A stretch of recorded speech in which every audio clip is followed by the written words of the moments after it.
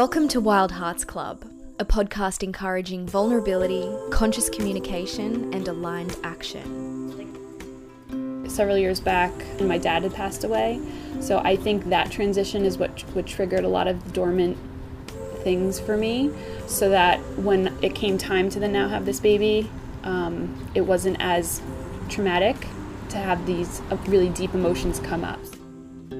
I'm Nikki J, and thanks for listening. That was Karina Antonopoulos. She's a life coach and the founder of Synchronize Within, a business that's devoted to empowering individuals who possess the personality traits of high sensitivity and high sensation seeking.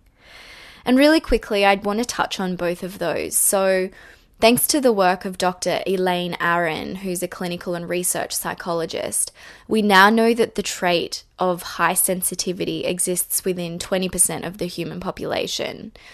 And it's not characterized by empathic qualities, as so many people have come to believe, but rather it is a more sensitive central nervous system that is prone to processing, not prone to, but does process physical, emotional, and social stimuli much more deeply and for longer periods of time, leading to having a greater awareness of subtleties in the environment. It also can lead to overstimulation and, as a result, burnout. And I discovered a couple of years ago that I actually carry the traits of high sensitivity and high sensation seeking, which is basically a combo of opposites. And that's how I came to meet Karina, because I was really seeking connection with somebody who understood what it felt like to have these two opposing forces existing within you. And I just felt so different and so misunderstood by the people around me at the time. So it was really, really valuable to forge a connection with Karina. And while I absolutely need to get Karina back on the show to talk about high sensitivity in more detail, her journey, her experience, and what she's come to learn about it, this conversation with her actually focuses more on her recent journey through being a new mum. So I met with Karina a couple of months back. I visited her in her town of New Paltz in New York State.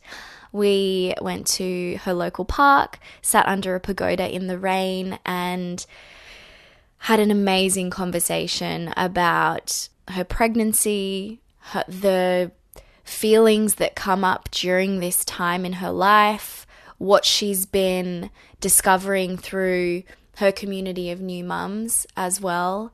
I love this conversation so much because much of what we talk about and the feelings that come up at this time for women as they're becoming a mother for the first time or the second time or a third time, so much of the conversation around that is just considered taboo. And as women, I think we feel pressured in a way to pretend that everything is okay and we're super mum, and we shouldn't be complaining about anything. But Karina just has some really wise and intuitive insights to share with us. So this one is for all you mamas out there and for all of you who want to become mamas one day. I hope you find value in this conversation, and I'm really happy to share it with you. Karina, thank you so much for joining me today. I really appreciate it. Yes, thank you for coming to my space, and I'm so glad that we're here in New Paltz. You're in my home, and for you to travel so we can have this conversation. So special. Yeah, so great. Let's begin with you sharing a little bit about your personal history and who you are and how you grew up. Yeah, so Nikki, you know this about me. I'm a highly sensitive person and a high sensation seeker. And so a lot of my journey has been towards discovering that and what that means. Because a lot of my life I felt different.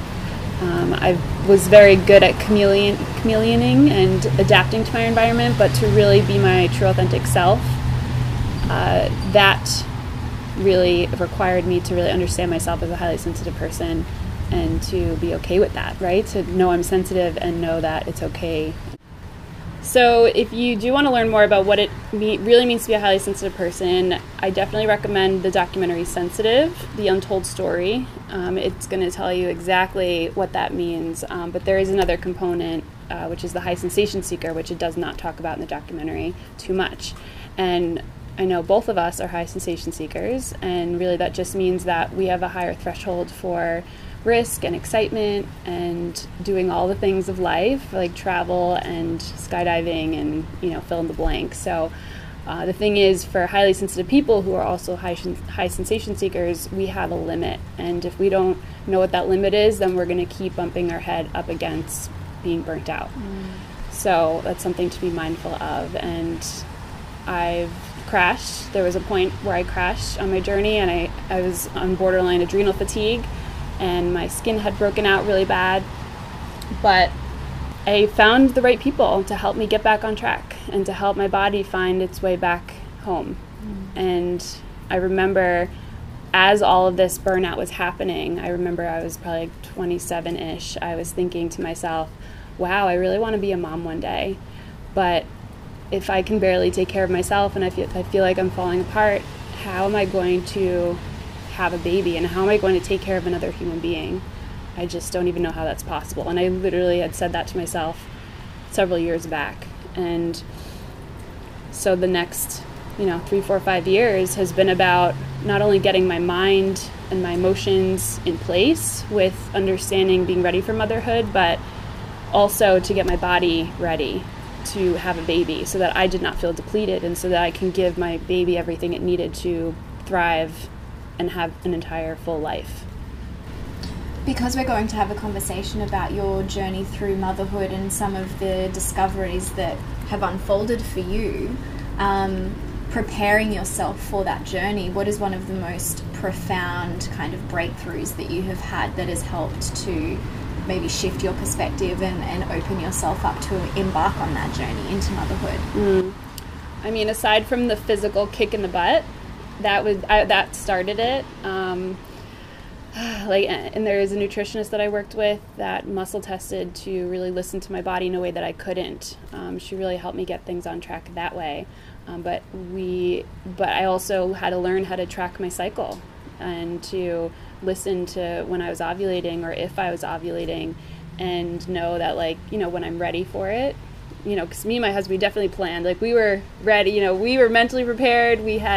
We knew we were planning this baby. We were intentional about it. And I know not everyone has the opportunity, but I also know that some people plan a lot as well, but the baby doesn't come right away, and that's really heartbreaking. It's very common these days for women to try for years before they have a child, and we need medical intervention. So something that I really wanted to do was learn how to track my system.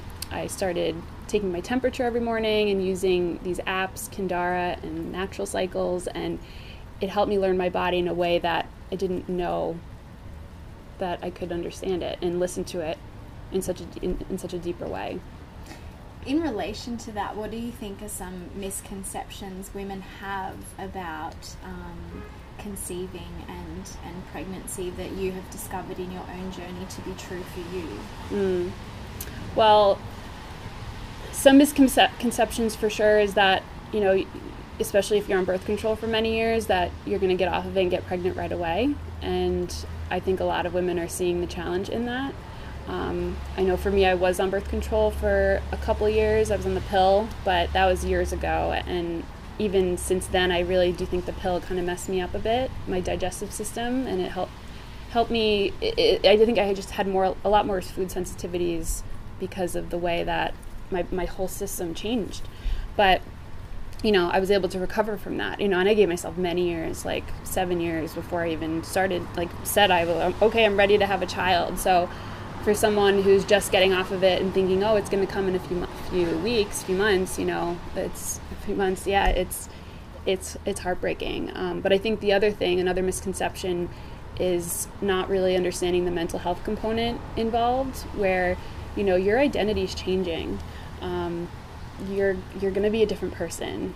Your role in life is going to be different. You're going to be taking care of another human being. You're going to have to communicate with the people around you to make sure this human being stays alive.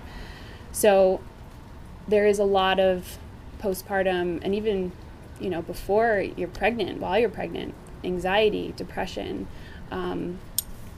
With the depression, there's a lot that comes with that I've really looked into it deeper around why I think that develops for a lot of women. And I do think we don't really prepare ourselves mentally and emotionally and spiritually for this human life to come into our life. So a lot of women who are depressed, they're grieving their old life. They're grieving the life that they used to have and the time and the freedom that they had. And even though they love their human being that they created so much, there's still that feeling of grief that I don't have that anymore, and I don't know if I'm ever going to get it back, right? And they probably don't have the same body that they had, and just to be in the world differently now with this human being that's completely dependent on them feels like a lot of pressure, so mom guilt, which then also comes with some anger comes with that, and resentment, right? And it's all very deep because you don't want to show it to anyone. So that's the part of the misconception is there's so many really deep shadow emotions that people hide because they're scared. They're scared for other people to see them because they might be judged because they're judging themselves. Let's talk about that a little bit. I think it's really interesting that motherhood and pregnancy can act as a trigger for a lot of these dormant emotions that women are carrying. How did that present for you, if it did, and what stage in your journey did you become aware of that, and what are you seeing with the mothers in your community that you're relating to and how they're dealing with that process? Yep. So for me, my journey actually several years back from when we're now having this conversation, my dad had passed away.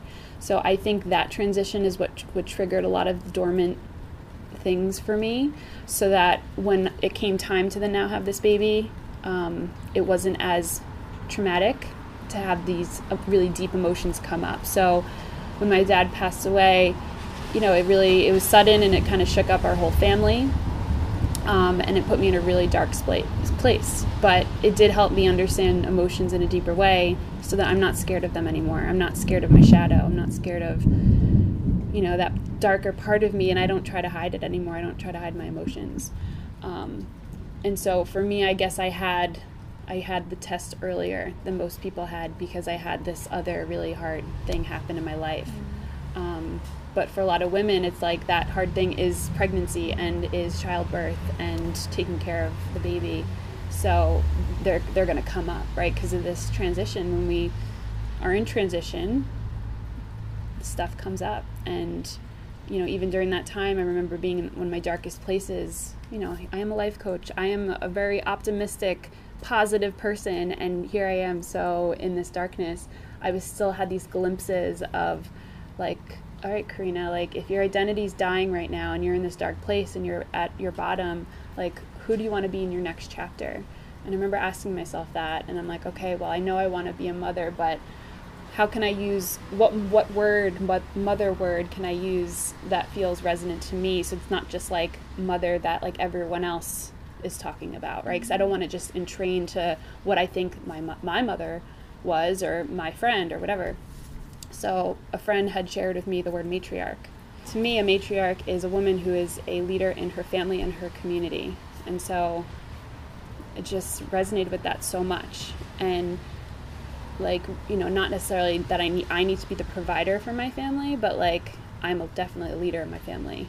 And with the work that I'm doing with highly sensitive people, that is my form of leadership in my community, whether it's my local community or the online international community. Having that and taking that part of me with me into motherhood has helped me kind of stay grounded in my own identity and not being lost. Because that's another piece. I feel like a lot of women transition to motherhood and they really feel like their identity is lost. But I would consider to just ask yourself, what part of my old life makes sense to continue into my new life? Because it is a new life. It is a new chapter. It might even be a new book, right? So let that end, but just ask yourself, what can I take from what was into what will be and what is now? And know that you can bring parts of your old life into your current life. And I even see it as past lives, right? We don't need to actually die anymore to live a new life. I don't know about you, Nikki, but I feel like I've lived several lives in this one lifetime. So So, yeah. So this is just another death and rebirth. And it's also funny because I know you said you're Scorpio rising, as am I. So that makes sense that we would agree that, yes, we have many lives in one life because we're constantly being everything shedding and then coming back to ourselves in a new way. So that's a big part of motherhood that I thought about for many years. And I thankfully have a lot of women in my life that I was able to learn from and observe, but I know not everyone has that. Not everyone has other women that they're so close with that can share some of their deepest, darkest moments of before motherhood, during pregnancy, and then post afterwards.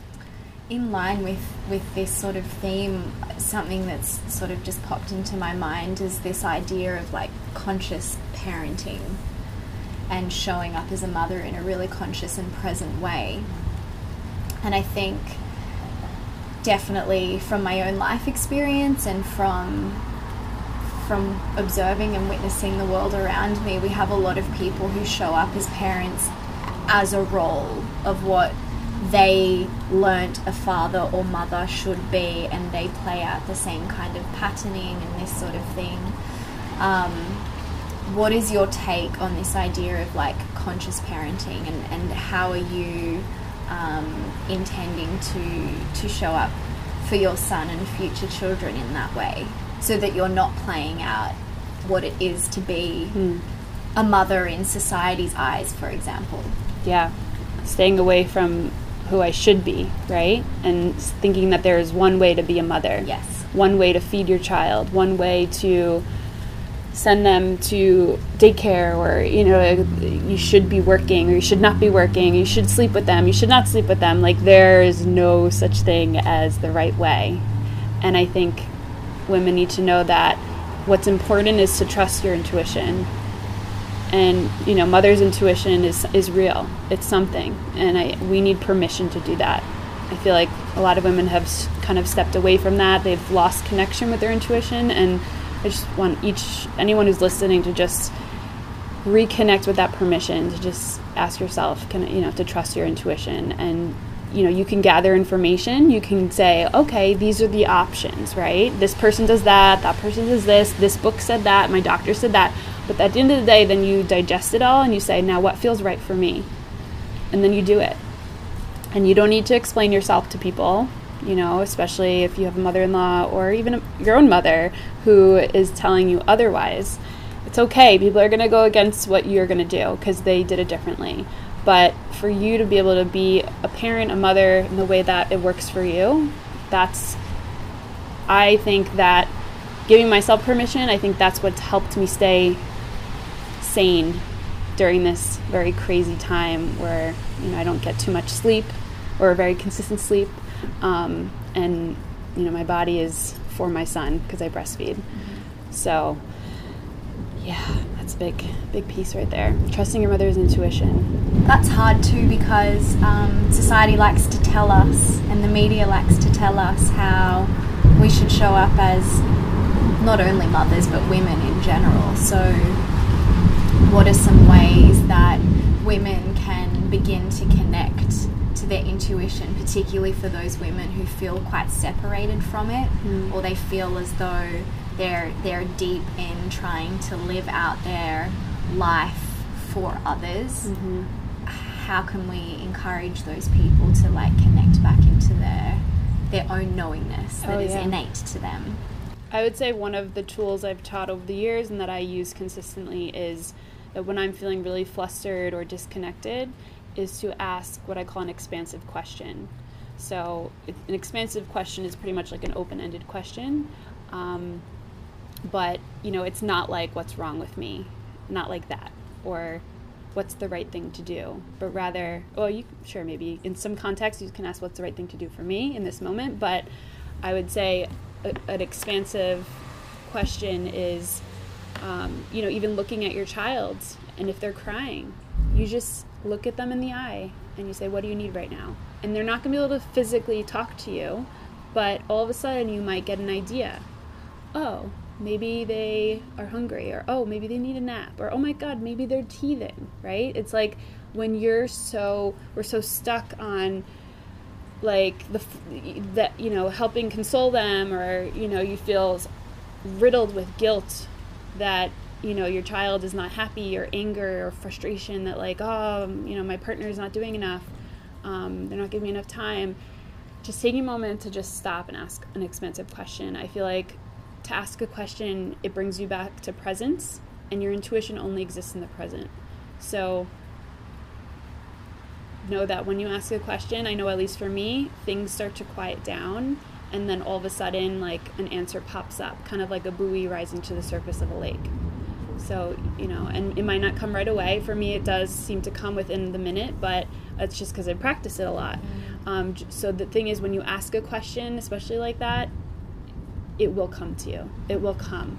Just trust and know that it'll come. And then as you start to listen to it more and follow through on that voice, then it'll get louder and louder. And what I like to say is the best way to trust your intuition is to experiment with it. You know, is to maybe experiment with not trusting it.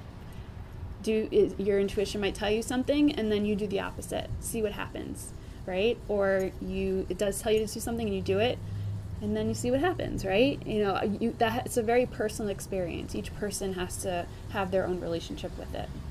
I find that journey with your intuition to be so interesting too, because for me, I've realized that there's a very fine line between that intuitive sort of pop of knowingness, and if you leave it too long, you start to intellectualize, and your ego gets in there and starts to question it and debate it, and you can slip into like a fear-based kind of response. But for me, I actually get goosebumps. So like my body physically responds when I know I'm onto an intuitive hit. Do you have any kind of like physical experiences that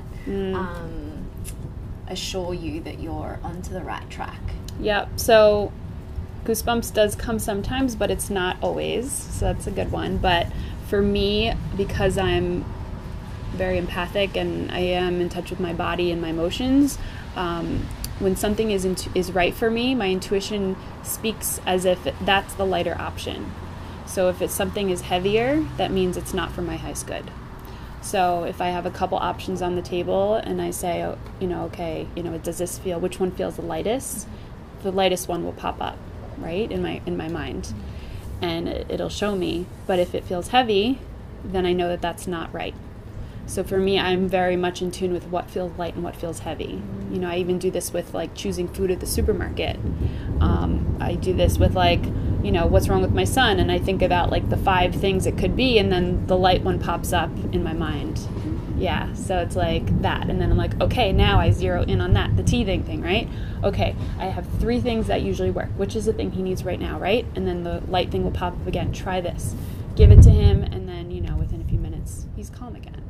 So listening to that instead of feeling so bad that like, oh my God, my child is just so upset and like I don't know what to do and I'm a bad mom, and like, you know, or like being judged for coddling your kid. It's like, no, you're just listening to your kid, listening to yourself. That's really all it is just listening. Taking a moment to stop and listen. So particularly in your work as a life coach, and now that you have a 6-month-old son and you're engaging with a community of mums as well, what are some sort of themes and things that are coming up today in this present day that you're noticing with motherhood? Yeah. So I was just talking about this with a friend, how, you know, whether you are in a same-sex marriage or you're not, there's always one partner that is doing most of the work. And for whatever reason, like that one person is most connected to the child. And you always need that one person, right? The child always needs that point to come back to, because they're always listening. But that person who's always, you know, with that child, I've seen a pattern where they just need a few minutes occasionally here and there to have their own space, to feel like a human again, right? I don't need to sleep in every once a week even. I just need once in a while to let my husband say, babe, you can sleep in the morning, I got Frankie, you know? So it's like thank you, or like now my husband and I have a joint calendar. So if I put something on the calendar when he's off, he knows that I need this time for me. And setting up systems like that with your partner. But that has been the theme, that the partner thinks, oh, they got it all taken care of, or like they don't realize like how much time and energy and work goes into constantly listening to this other person who can't communicate what they need. Constantly thinking about like what they're eating and when they're sleeping next, and are they uncomfortable, or how can I help socialize them. There's a million things you're always thinking of. So it's true that one person will always take that a little bit more on, but just if you're a partner of that person, to let that other person like have the space a little bit more than they are. Because even for me, I'm glad to be a mom. I love it, but I too need to be a sane human being for my child. So just having those moments where I can just be me for a moment, that's what helps me be my best self, and for my son and for my family. How do you stay grounded through the ever-changing experience of motherhood? What do you do for yourself? What are your little rituals so that you are taking care of yourself, even though you're looking after this little person that needs you constantly? Yeah, so it's interesting. I was reading an article, and this article came out in different ways with different people who wrote it, but basically that as a mother, we talk about mothers need more self-care, right? And even now I just said, I just need a little bit more time for me, but really what we really need is community. We really need more community. We need more people who we can call on and just say, hey, like, can I please just come over to talk, or can we go for a walk so that I can talk, and I have several women in my community right now, and that's what I love about where I live, is there's a lot of women who are also having babies, and I've met them at mothers groups, and so I try to go to a mothers group at least every other week to just connect, because I am an extrovert and I process out loud, and I like to hear other people's experiences because it helps. That's how I learn from other people's experiences. But just having like other people to talk to is one thing, but there are a select few of the bunch who I'm really close with, and I recently just made an agreement with them that, hey, if you need a mental health day, or if you and your husband want to go on a date, like, bring your kid over. You know what I mean? Like, and we exchanged that, and I'm so grateful that I have other women who would say, who are in the same boat, right? Because we don't want to burden anyone else with our child, you know what I mean? But we all need it. We all need someone to just be like, hey, if you ever need to just drop your kid off, bring him over. Like, I'm down for a spontaneous play date whenever. And to have that, to me, that's what it means, that it takes a village to raise a child. That's what it means. It's not like coming to mommy circles and being like, oh yeah, everything's perfect, everything's great. It's like, no, like, sometimes we need that time, right? Even to reconnect with our partner. And some women don't have money to pay for a babysitter. You know what I mean? Like, we're already strapped financially. So my suggestion, or even something that I'm experimenting with, is just finding that one or two other friends who are in the same boat as you that be willing to do that exchange, where you have that agreement that if you just need that evening or that few hours where you can give that exchange. I just think that is one of the most valuable things as women we can help each other with. I love that perspective, and raising this concept around community, because yes, self-care is an important part of every individual's journey and experience, but I think anything taken to any extreme can be a little toxic or unhealthy, and self-care can come from community. It doesn't necessarily mean having to like isolate yourself, or dumping baby with a husband so that you can get away for a while. If that's what you need, that's awesome, but to share in that experience with other people who are going through it too must be such a connecting, validating kind of force that would keep you so grounded.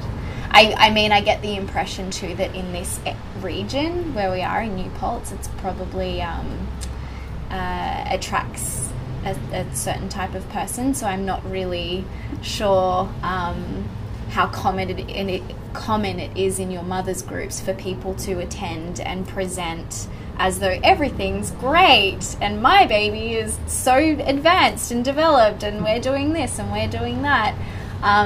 Is that something you've experienced, or what would you have to say around that for the mothers that are maybe feeling a little bit self-conscious about their journey and feeling the pressure to appear as though they've got it all together? Yeah. So it's very interesting you ask that, because I actually, where I'm from, which is Long Island, my family's there. There's a potential that we might need to live there part-time. And I'm curious to see what would happen there and mothers groups there. I'm not sure, because the culture there on Long Island is very different. And actually, I really think it has to do with whoever's the facilitator, whoever was the person who said, I'm going to start the group. It's kind of like whatever their rules are, when they create the space, I think that's how the women rise up in the space. So if there's someone who's very conscious and understanding of the experience of women and like letting people share vulnerably and openly and being honest, I think that really depends on how people will show up in the group. So I know we were speaking earlier that pregnancy especially, well, I guess any pregnancy, I haven't had children yet, hopefully one day, but it must be the greatest surrender experiment. And I know we were talking earlier that you had envisioned your pregnancy to go a particular way and it ended up going down another avenue. Would you mind expanding on that experience? It's funny how much we put childbirth, the actual childbirth, on a pedestal, right? How we want it to be like this perfect thing that goes, everything is going to go this way and this is my birth plan. And, I feel like when you're pregnant, all you can think about is the day you're going to deliver. And yet it is, obviously if you're in labor for a long time, that's one thing, but the actual baby being born, it's a second, right? It happens in a second. And I feel like we plan for this 1 second occurrence, but we do not help our women plan for what's going to come after that. And so I do know, with me and my husband, we were planning a home birth originally, and we were like, sure, why not? We can do this. Why, I was going to have a natural childbirth anyway, and sure, we lived like 25, 30 minutes from the hospital. So, my husband is very science-minded, so he was very challenged with that idea, but he also wanted me to have the birth experience I wanted to have. So he put his fears aside and supported me. So my problem was that, week past due, my son he wasn't ready to come yet, or labor hadn't started. I was like, wait a minute, here I am waiting for this whole labor thing to I'm like, how do you get this thing started, right? So that was a little scary, was not knowing, you think that your body's broken, right? Some people have trouble getting pregnant, they think their body's broken. Some people, when they're pregnant, something goes wrong, they think their body, it's so many opportunities where you think your body's broken. But honestly, I think the best thing I could have given myself at the time was just presence, and to just trust it each day as it unfurled, because you don't know what decisions you're going to have to make in the moment. Within a day, we had to decide if we were going to induce, because my baby was getting big, and the longer we waited, the bigger he was going to get. Okay, and I did tell myself, oh, well, I made the baby, I could deliver the baby, but you have to know, and I even said to myself, people have been having births for, eons, and that's why we're here, but a lot of women have died in childbirth, and a lot of babies have died, and if it weren't for modern day medicine, that still would be the case. So until you have a child, you don't know how your body's going to be. And so, for whatever reason, my son, he was head down, but he wasn't in the perfect position for labor to start. So the weight wasn't bearing down enough. So we induced. So then I was in labor for 2 days, and on and off. And I had only progressed to 6 centimeters. And you want to be 10 centimeters to deliver, right, to push. And only in 2 days I only got to 6, and I was like, oh my God, this is ridiculous, right? So after being induced, after the 2 days, I was like, you know what? I put my time in, and I gave my kid his eviction notice, and I said, you know what?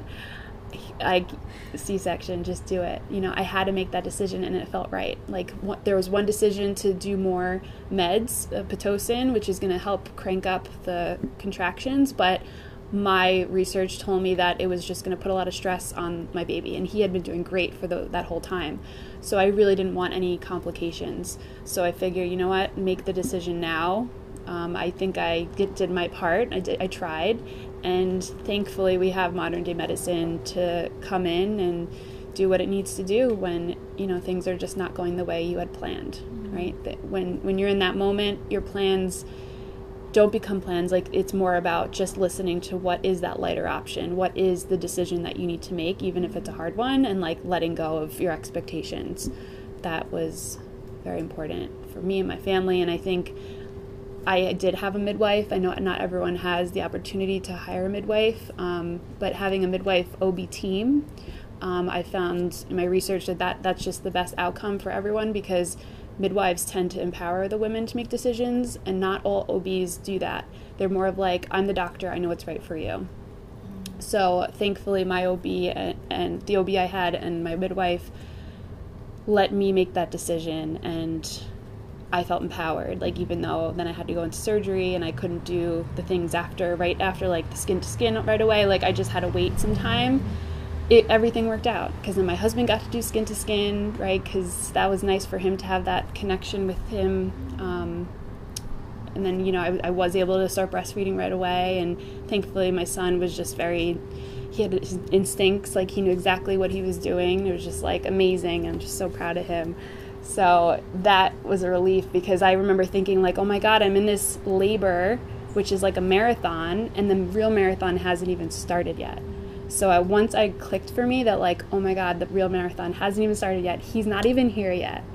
I was like, just get him out safely, so then we can start. I can see him. I can meet him and just be in the joy of his amazing self. How has motherhood transformed you?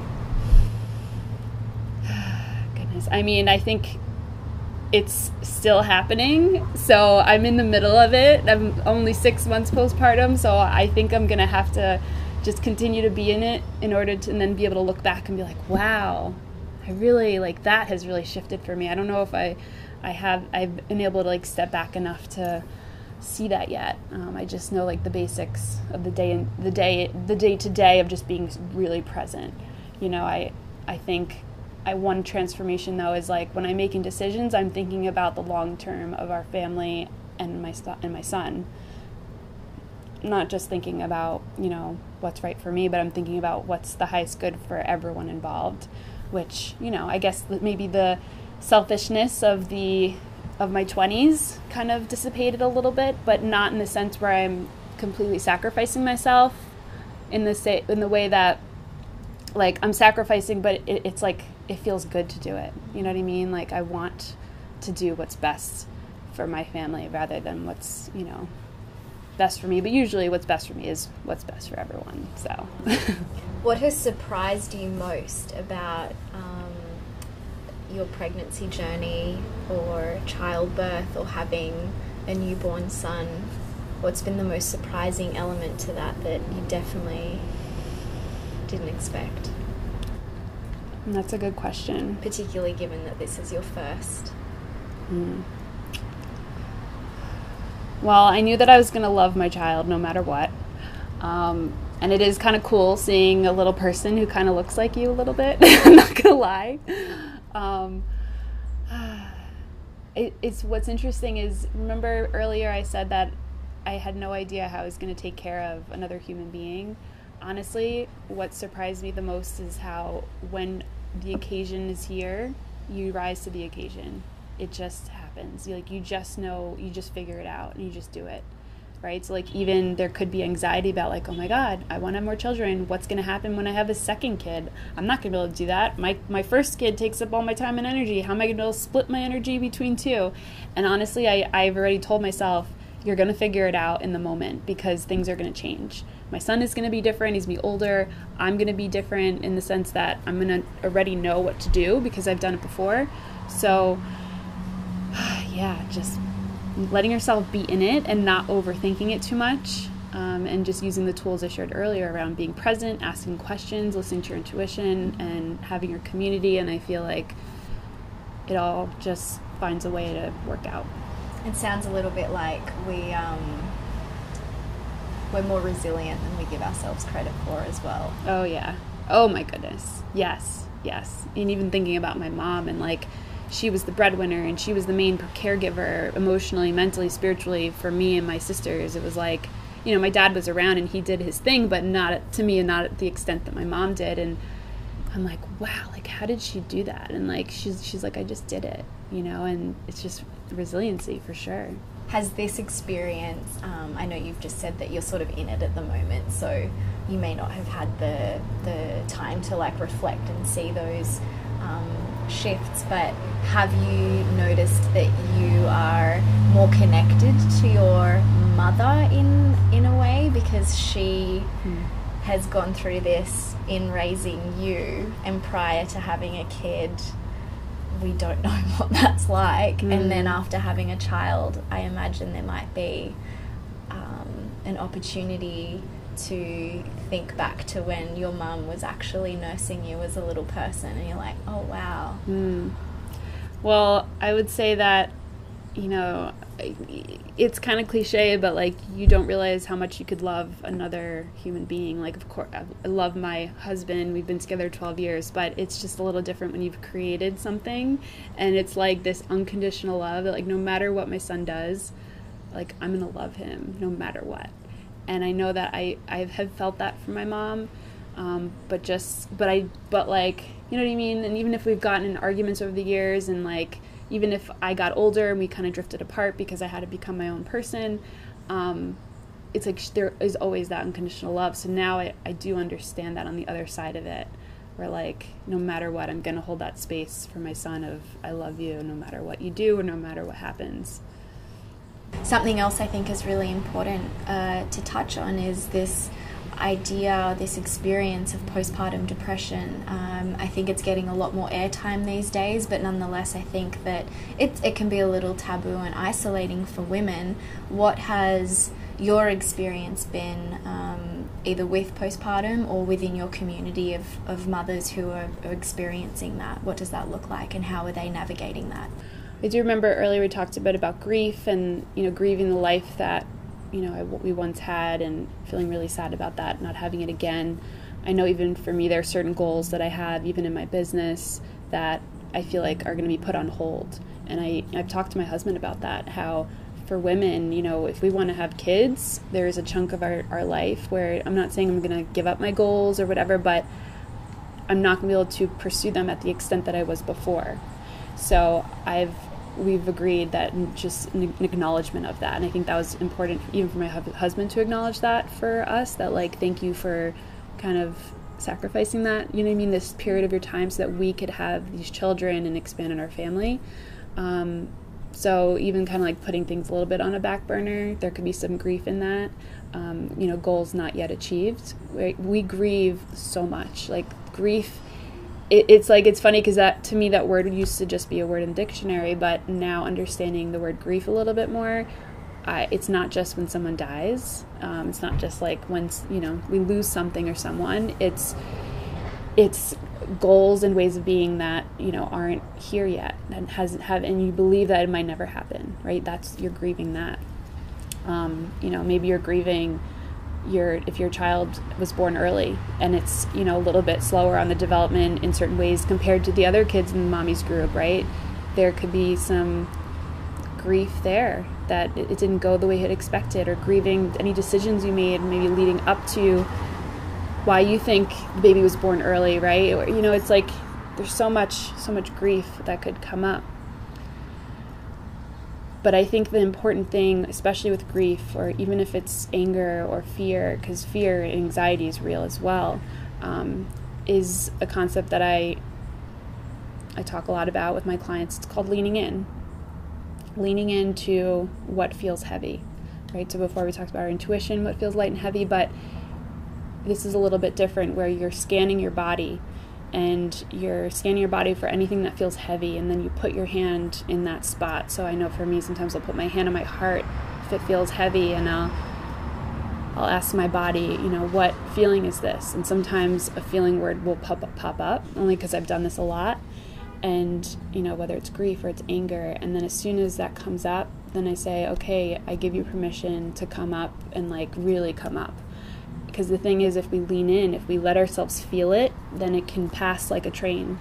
If we don't let ourselves feel it, then it's just waiting at the station, and then it's becoming clogged because other trains are trying to come in, right? Other good, positive feelings, right? But then it's blocked. That's why we feel stuck in life. We feel stuck when we're not letting ourselves feel our emotions. So learning how to lean in and having a safe space where you can lean in, right? A lot of times it's hard to do that on your own. Sometimes we can do it through journaling. Sometimes we do need a therapist or a life coach, someone to hold space that really understands emotions in a deeper way, and they're not going to be scared, oh my God, this person. It's no, emotions, it's just me, energy, and emotion, right? So just let it keep moving. Feel it, let it go. Feel it, let it pass. But when you're not wanting to feel it, or when you're judging it, then it's going to stick around. And that's why we think, oh my God, I'm going to be this way forever, right? When you're in it, you feel like it's going to never be away. But if you just let yourself lean into it, and then it's going to pass through you, and then you'll be like, oh wow, this, I feel a little bit lighter now. What I'm hearing with that is, because particularly having a child for the first time is such a different life adventure, and that it can potentially trigger some of these emotions that have been lying dormant. And because when we talk about grief, it's the idea that something may have been a certain way, and we are acknowledging that and letting it go to come back into the present, that childbirth and being a mother is actually a really beautiful opportunity to invite the processing of this stuff, and that maybe this idea of postpartum, or the experience of postpartum, is the clinging to the grief as you've been describing it, and not processing it and then stepping back into the present. Is that kind of what you're talking about in that sense? Yes. Yeah. And you would think, oh my God, I just had a baby, I don't want all of these heavy things coming up. But if you've been building it up for so many years because you haven't been giving yourself permission to do the work, because maybe your profession has taken over, right? And all of a sudden you have a baby, and it's oh shit, now I can't stuff it away anymore. These hormones are just making everything rise to the surface.